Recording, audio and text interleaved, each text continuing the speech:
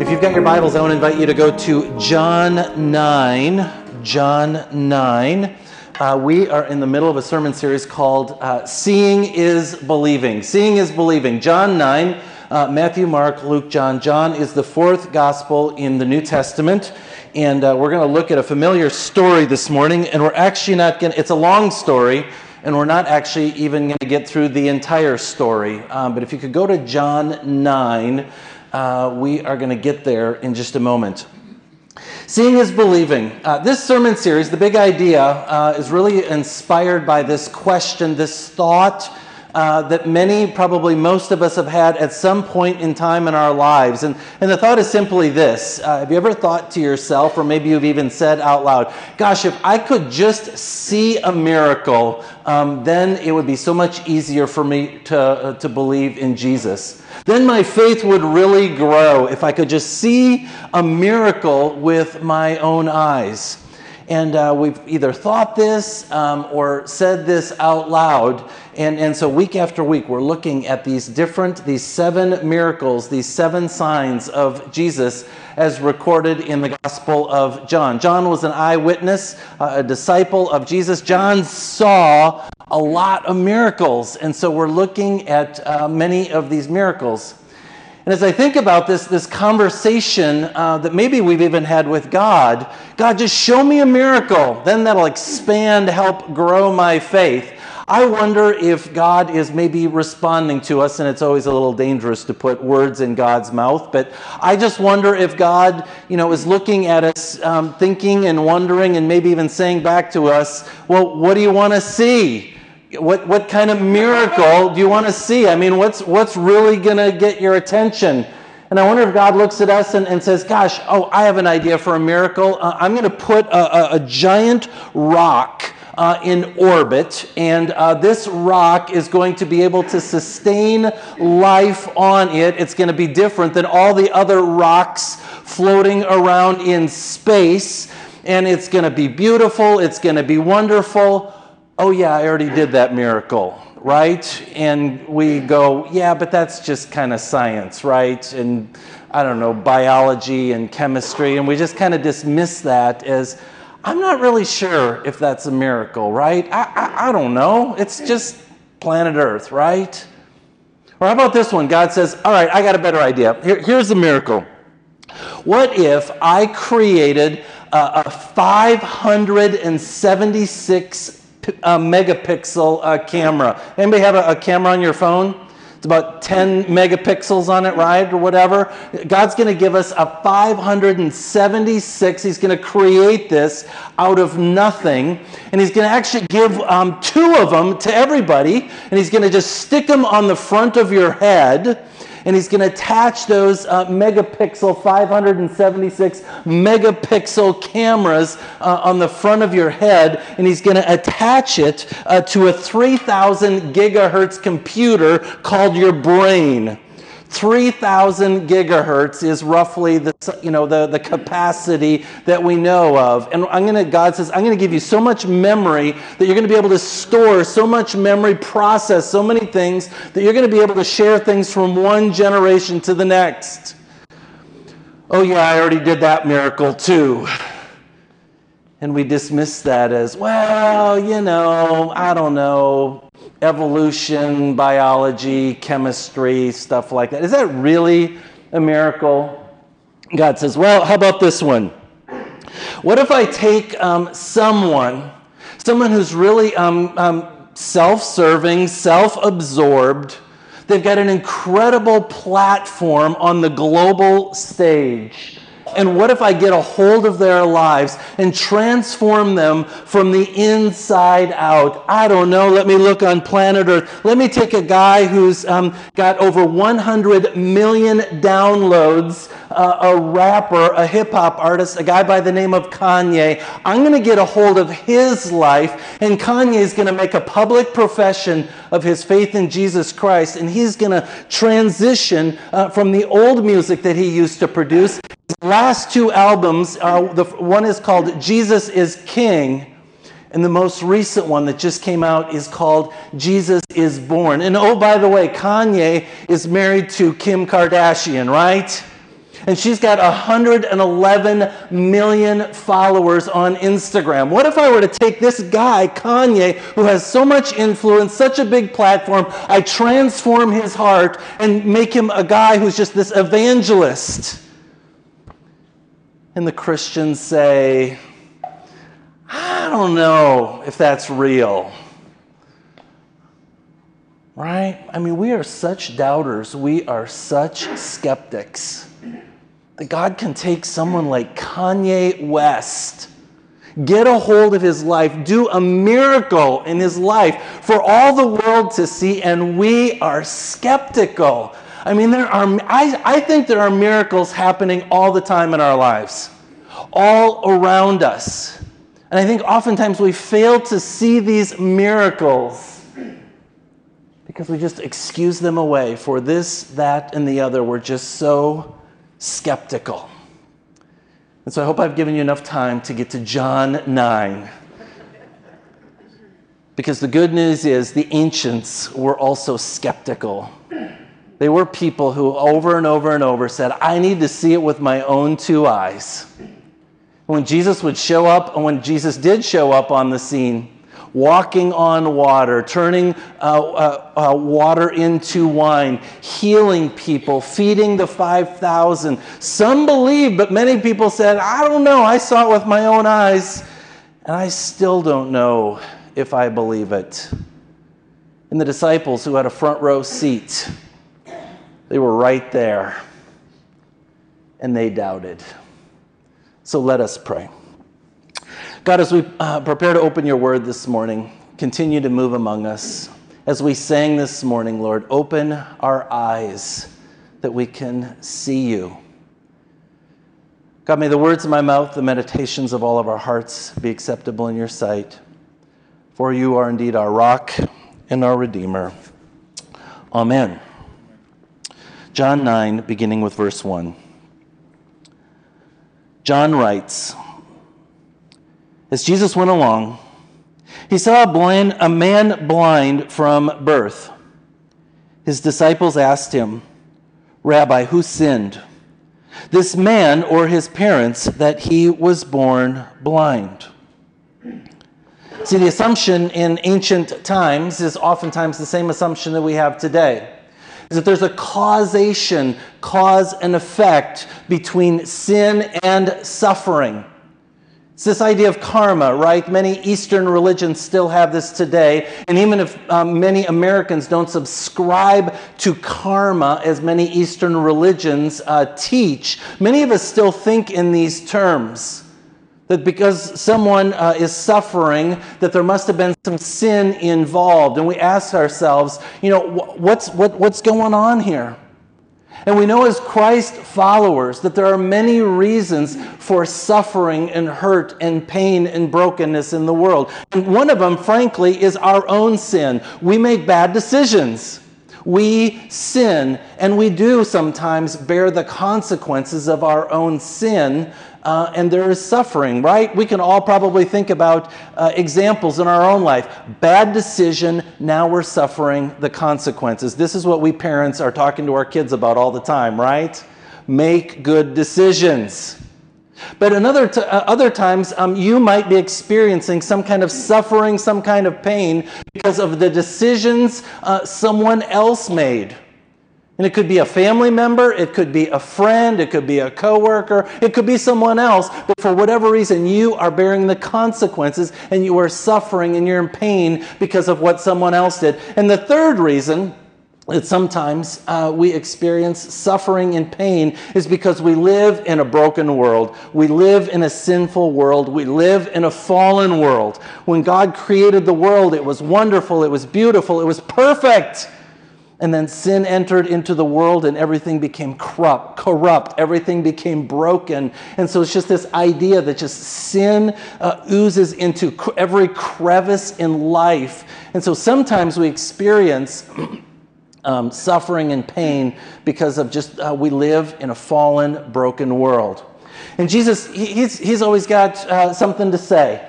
And this morning, he kind of invites us to think even more about what's going on here beyond these three different ways that I shared with you this morning about sin and suffering. Jesus responded this way in verse 3. "Neither this man nor his parents sinned," said Jesus, "but this happened so that the works of God might be displayed in him."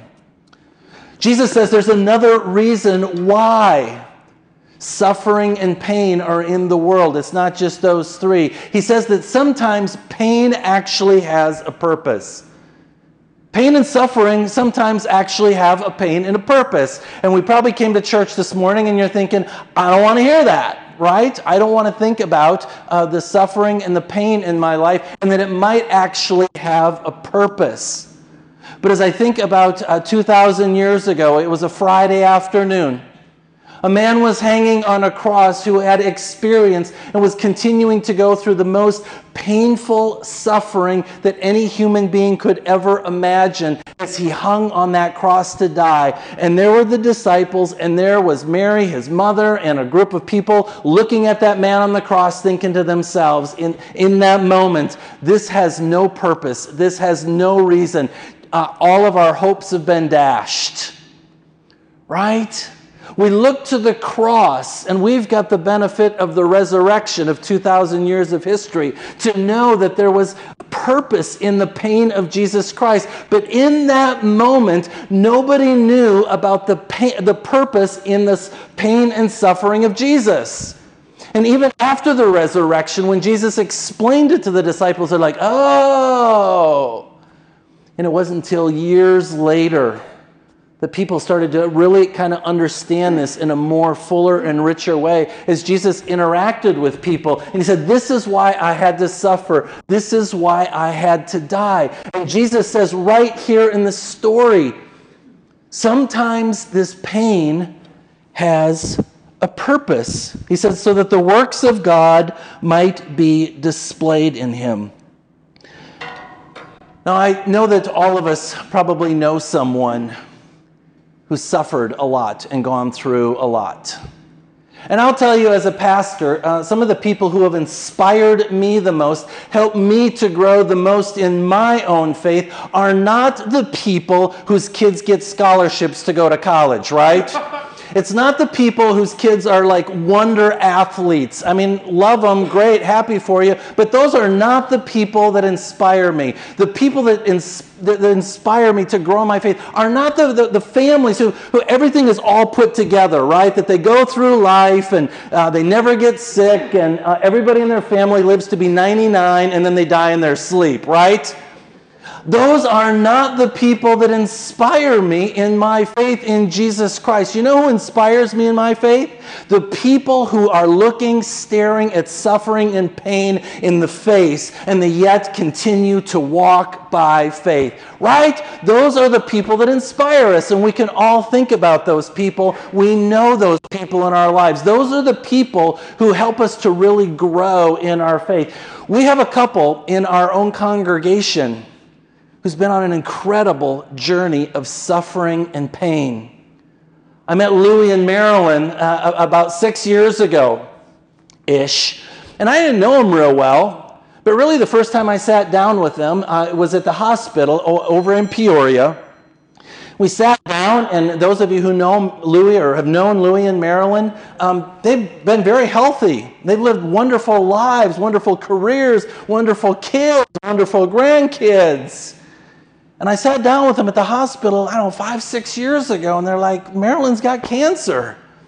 And it's a bad cancer. It's a pretty incurable cancer. And so over the past 5, 6 years, I've walked this journey with Louie and Marilyn. And I can't tell you how many times I've gotten a text at different hours of the day from Louie, hey, Marilyn's sick again in the ER. I'll show up either in Peoria or at St. Joe's, or I'll go up. I've been up to Chicago to visit them. And I'll look at Marilyn, and I'm just like, this is it, right? We've seen Marilyn, and she is on death's door, folks. I mean, I just look at her, and I'm like, wow, this is it. And I pray with Louie, and I pray with Marilyn, and she rallies back time and time and time. And she is sick, folks. And just walk this journey with them. And every time I go and visit Louie and Marilyn, they're so positive. Just like, you know what? We're just going to keep living. We're going to keep doing this. We're going to keep moving forward. And we're not even going to talk about what the consequences of all this is. We're just going to keep putting one foot in front of the other. I got to tell you, there's just few people that inspire me more than Louie and Marilyn, and they've got this remarkable sense of humor. And if you ever spend time with Marilyn, she's always got her nails done and her hair looks great. And it's just like, wow, you inspire me. So I contacted them this week and I said, can I share your story with the Faith congregation? Because they just need to know that you inspire all of us. See, those are the people, pain and suffering with purpose. Whether you know Louie and Marilyn or not, you know someone in your life who's really struggling, and they keep putting one foot in front of the other, so that the works of God may be displayed in him with this blind man. Sometimes God uses your platform of pain and suffering to inspire others. And I know in the moment it's really, really hard to see. And then Jesus continued in verse 4. As long as it is day, we must do the works of him who sent me. Night is coming when no one can work. While I am in the world, I am the light of the world. And of course, this is the reason why Jesus came into the world, because the world was dark and his light shines brightly. It offers hope. It offers us a new way of seeing. After saying this, he spit on the ground and made some mud with the saliva and put it on the man's eyes. Now, this is a very odd, strange thing, right? I mean, this is one of these stories in Scripture that we just look at and go, yeah, I don't get that. And, I kind of wonder to myself, what are the details of all this? Hey, Pete, John, hold him down, and just, on the ground, and all the guys are thinking, yeah, Jesus spitting, and next time I spit, I'm going to look at my wife and just say, well, Jesus did it, right? Just like, oh, it's just so gross, right? I mean, it's just gross, and so, Jesus spits on the ground, he makes this mud, and, the blind guy's just like that, and I don't know if he gave the guy any warning, or just like, right on his eyes, and the guy's like, ugh, and I mean, it's just gross, right? It's just a very odd, strange thing that's going on, and we don't know all the details of what's going on here. And then in verse 7, Jesus speaks. He said, go, he told him, and wash in the pool of Siloam, which means sent. Now, this is a foreshadowing of how Jesus would later talk to his disciples and to you and to me. He invites the blind man to walk by faith and not by sight. Literally. Right? That's how he invites us to live our lives. Walk by faith and not by sight. Keep in mind, Jesus hasn't done a miracle yet. He's just spit on the ground, made mud. This guy still can't see. He says, go and wash your face.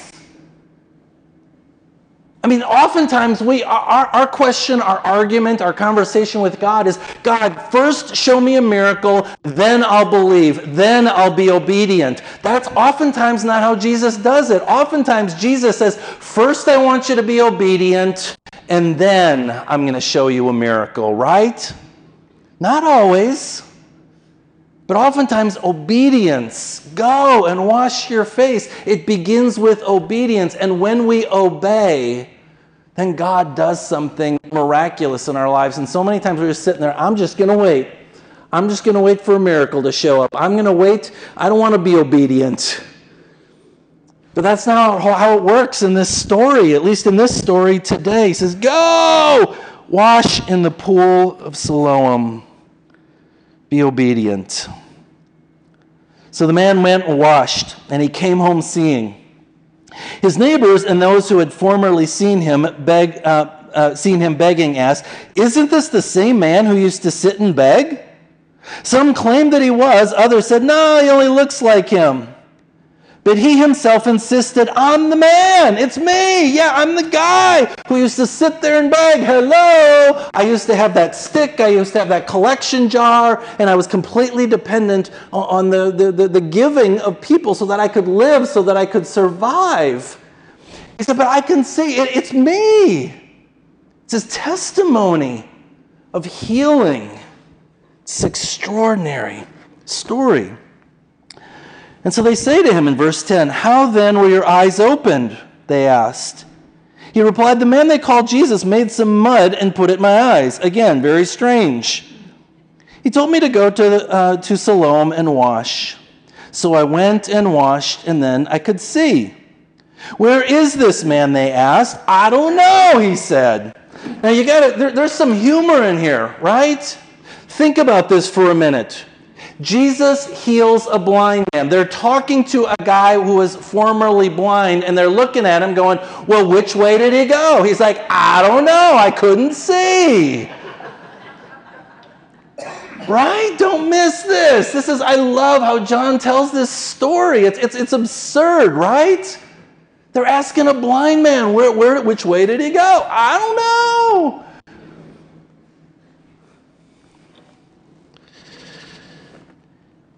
By the way, just kind of an interesting fact. I don't really know what you want to do with it, but I thought it was interesting that, over and over throughout the Old Testament, there are many recorded miracles. But in the Old Testament, there is never one recorded miracle of a person who was born blind, who was completely healed, who received sight. This is the very first time in recorded human history where a person who was born blind got their vision. I think that's pretty amazing. I mean, sometimes we miss some of how extraordinary the story is. Verse 13, stay with me. I'm going to read a bunch here. They brought to the Pharisees the man who had been born blind. See, now they were obligated to do this. A miracle had happened. So the neighbors, the friends, they had to verify that this miracle happened. And in their culture, priests, Jewish priests functioned, they had many, many roles. And one of their roles was much like a doctor. And so that the priest could verify that a person was healed or clean. And in this case, they're trying to verify that he's healed or he's clean, but also that an actual miracle has taken place. And so the neighbors and the friends and the family, they bring them to the Pharisees, the religious people. Now, the day on which Jesus made the mud and opened the man's eyes was the Sabbath. Now, if there were music playing in the background, it might go wah, wah, wah, right? It's the Sabbath. I don't know why Jesus does this, but over and over and over, he breaks the Sabbath. In fact, throughout the Gospels, we read 7 different times where Jesus is breaking the Sabbath. And I can think every time this happened, the disciples are like, "Are you kidding me, Jesus? Why not Tuesday, right?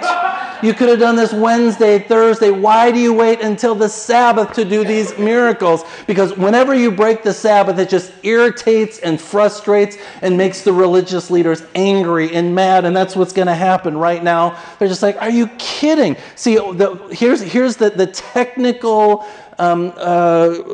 thing that Jesus breaks on the Sabbath is he makes the mud.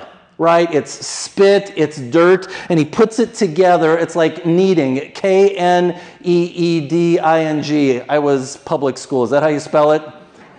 He was kneading the spit, right? He's making this mud, right?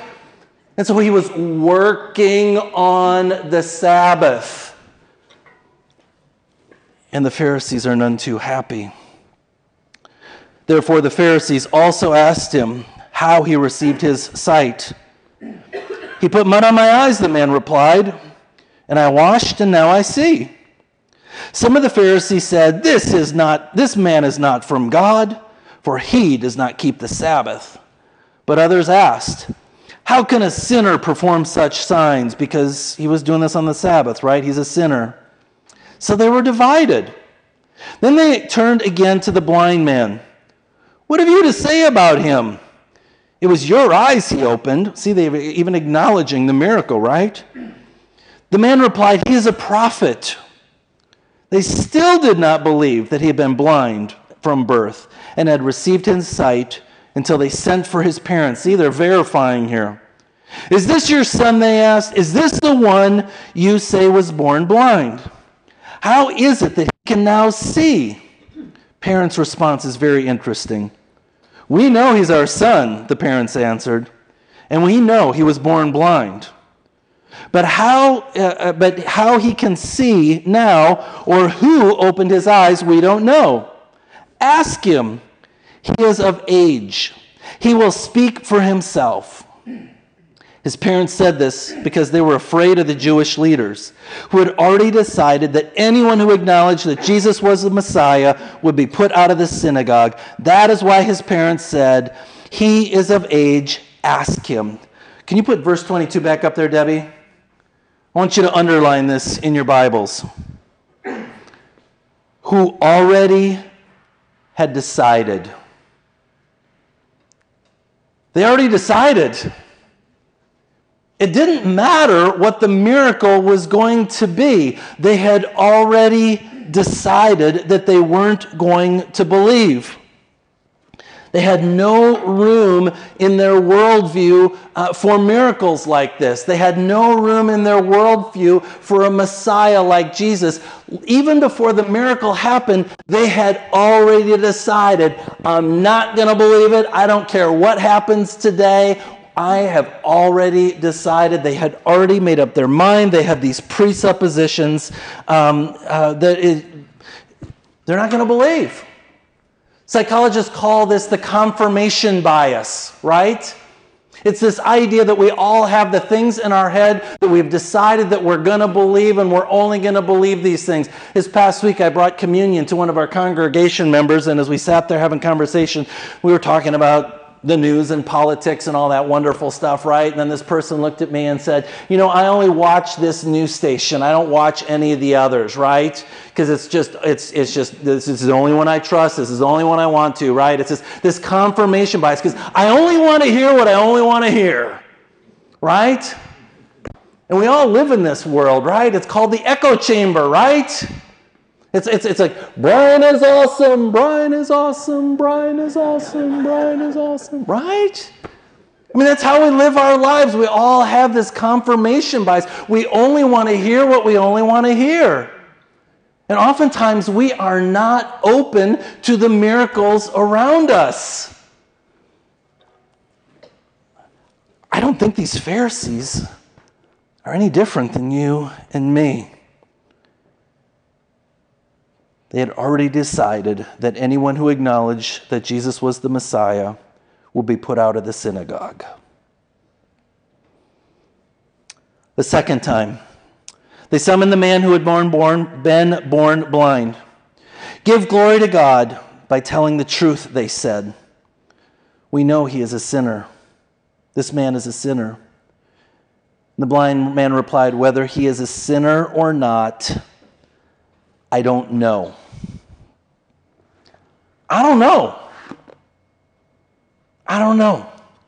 The blind man says, I don't know. There's a lot of things in life that I don't know. I don't know who this guy was. I just was doing what I always do, begging. I have no way to be able to judge him. I don't know who he is. I don't know anything about him. All I know is just what happened. I don't know. And I think what I want to encourage you to hear in this story, in this words from the blind man, is sometimes I don't know is an okay statement for you to make. I mean, there are so many things that as you go through life that you just don't know. And some of you I know are even stuck. Sometimes you think to yourself, well, I can't buy into the whole Jesus thing because there are some things I just don't know. Here's a guy who had very little knowledge of Scripture, of Jesus, of anything. He's like, I don't know. Right? And so many different other areas of your life, you're willing to still believe, you're still willing to trust, even though you don't know. everything about it, right? Let me give you an example. Do you believe in love? Can you explain it? No, you can't. Do you believe in that automobile that brought you to church this morning and you're hoping or, trust that automobile's going to get you home after church this morning? Can you explain it? Maybe a little bit, right? Most of us? Nope. How about this one? Do you believe in a consciousness? Do you believe that you're conscious? I know you can't explain that. I mean, we could argue all day long about different things that we believe in, things that we trust in, but that we truly don't fully understand. And that's this guy's testimony. That's his story. It's like, I don't know. I don't get it. I don't know what's going on here. See, this man was willing to believe and trust in rumors about this healer, this guy by the name of Jesus. And he's just like, I don't know. He says, one thing I do know, I was blind, but now I see. And that's the story, that's the testimony of millions of Christians today. So much I don't know, so much I don't understand. But one thing I do know, I was blind, and now I see. At some point in time, Jesus came to I met Jesus. I was at the end of my rope. I was worn out. I had nowhere to go. I was lonely. I was tired. I was addicted. I was at the end of all my limitations on this earth, and it was just, I was done. And at some point in my life, I either got on my knees or I prayed some kind of prayer and said, God, I am done. I quit living life for me, trying to do it on my own. And I just surrendered. I don't know. All I know is I was once blind, and now I see. That's a pretty good testimony, I think. See, we don't have to know everything about Jesus. We don't have to know everything about the church. You don't have to know everything about God. They never taught me how to make mud in seminary to, put on people's eyes. There's a lot of stuff I don't know either, right? There's a lot of stuff you don't know. And this man's testimony is, I don't know. All I know is I was once blind and now I can see. And I want to encourage you this morning, as you're thinking about miracles in this world, maybe Jesus is doing a whole lot more than you could ever imagine. Maybe you and I have just been blind to his very presence in our lives. So let us pray and invite Jesus to open our eyes again. God, we thank you for this miracle, for this sign. Some guy just sitting there and you came along and opened his eyes. God, that's us. Beggars on the side of the road. Some of us are just more honest than others. But Lord, we certainly have nothing to offer you but surrender. And so God, open our eyes, heal us, renew us, encourage us, help us to see the dozens and dozens of miracles that we walk past every single day. And as we experience them, transform us and just make us humble and grateful for your presence in our lives. Lord, in your mercy, hear our prayer.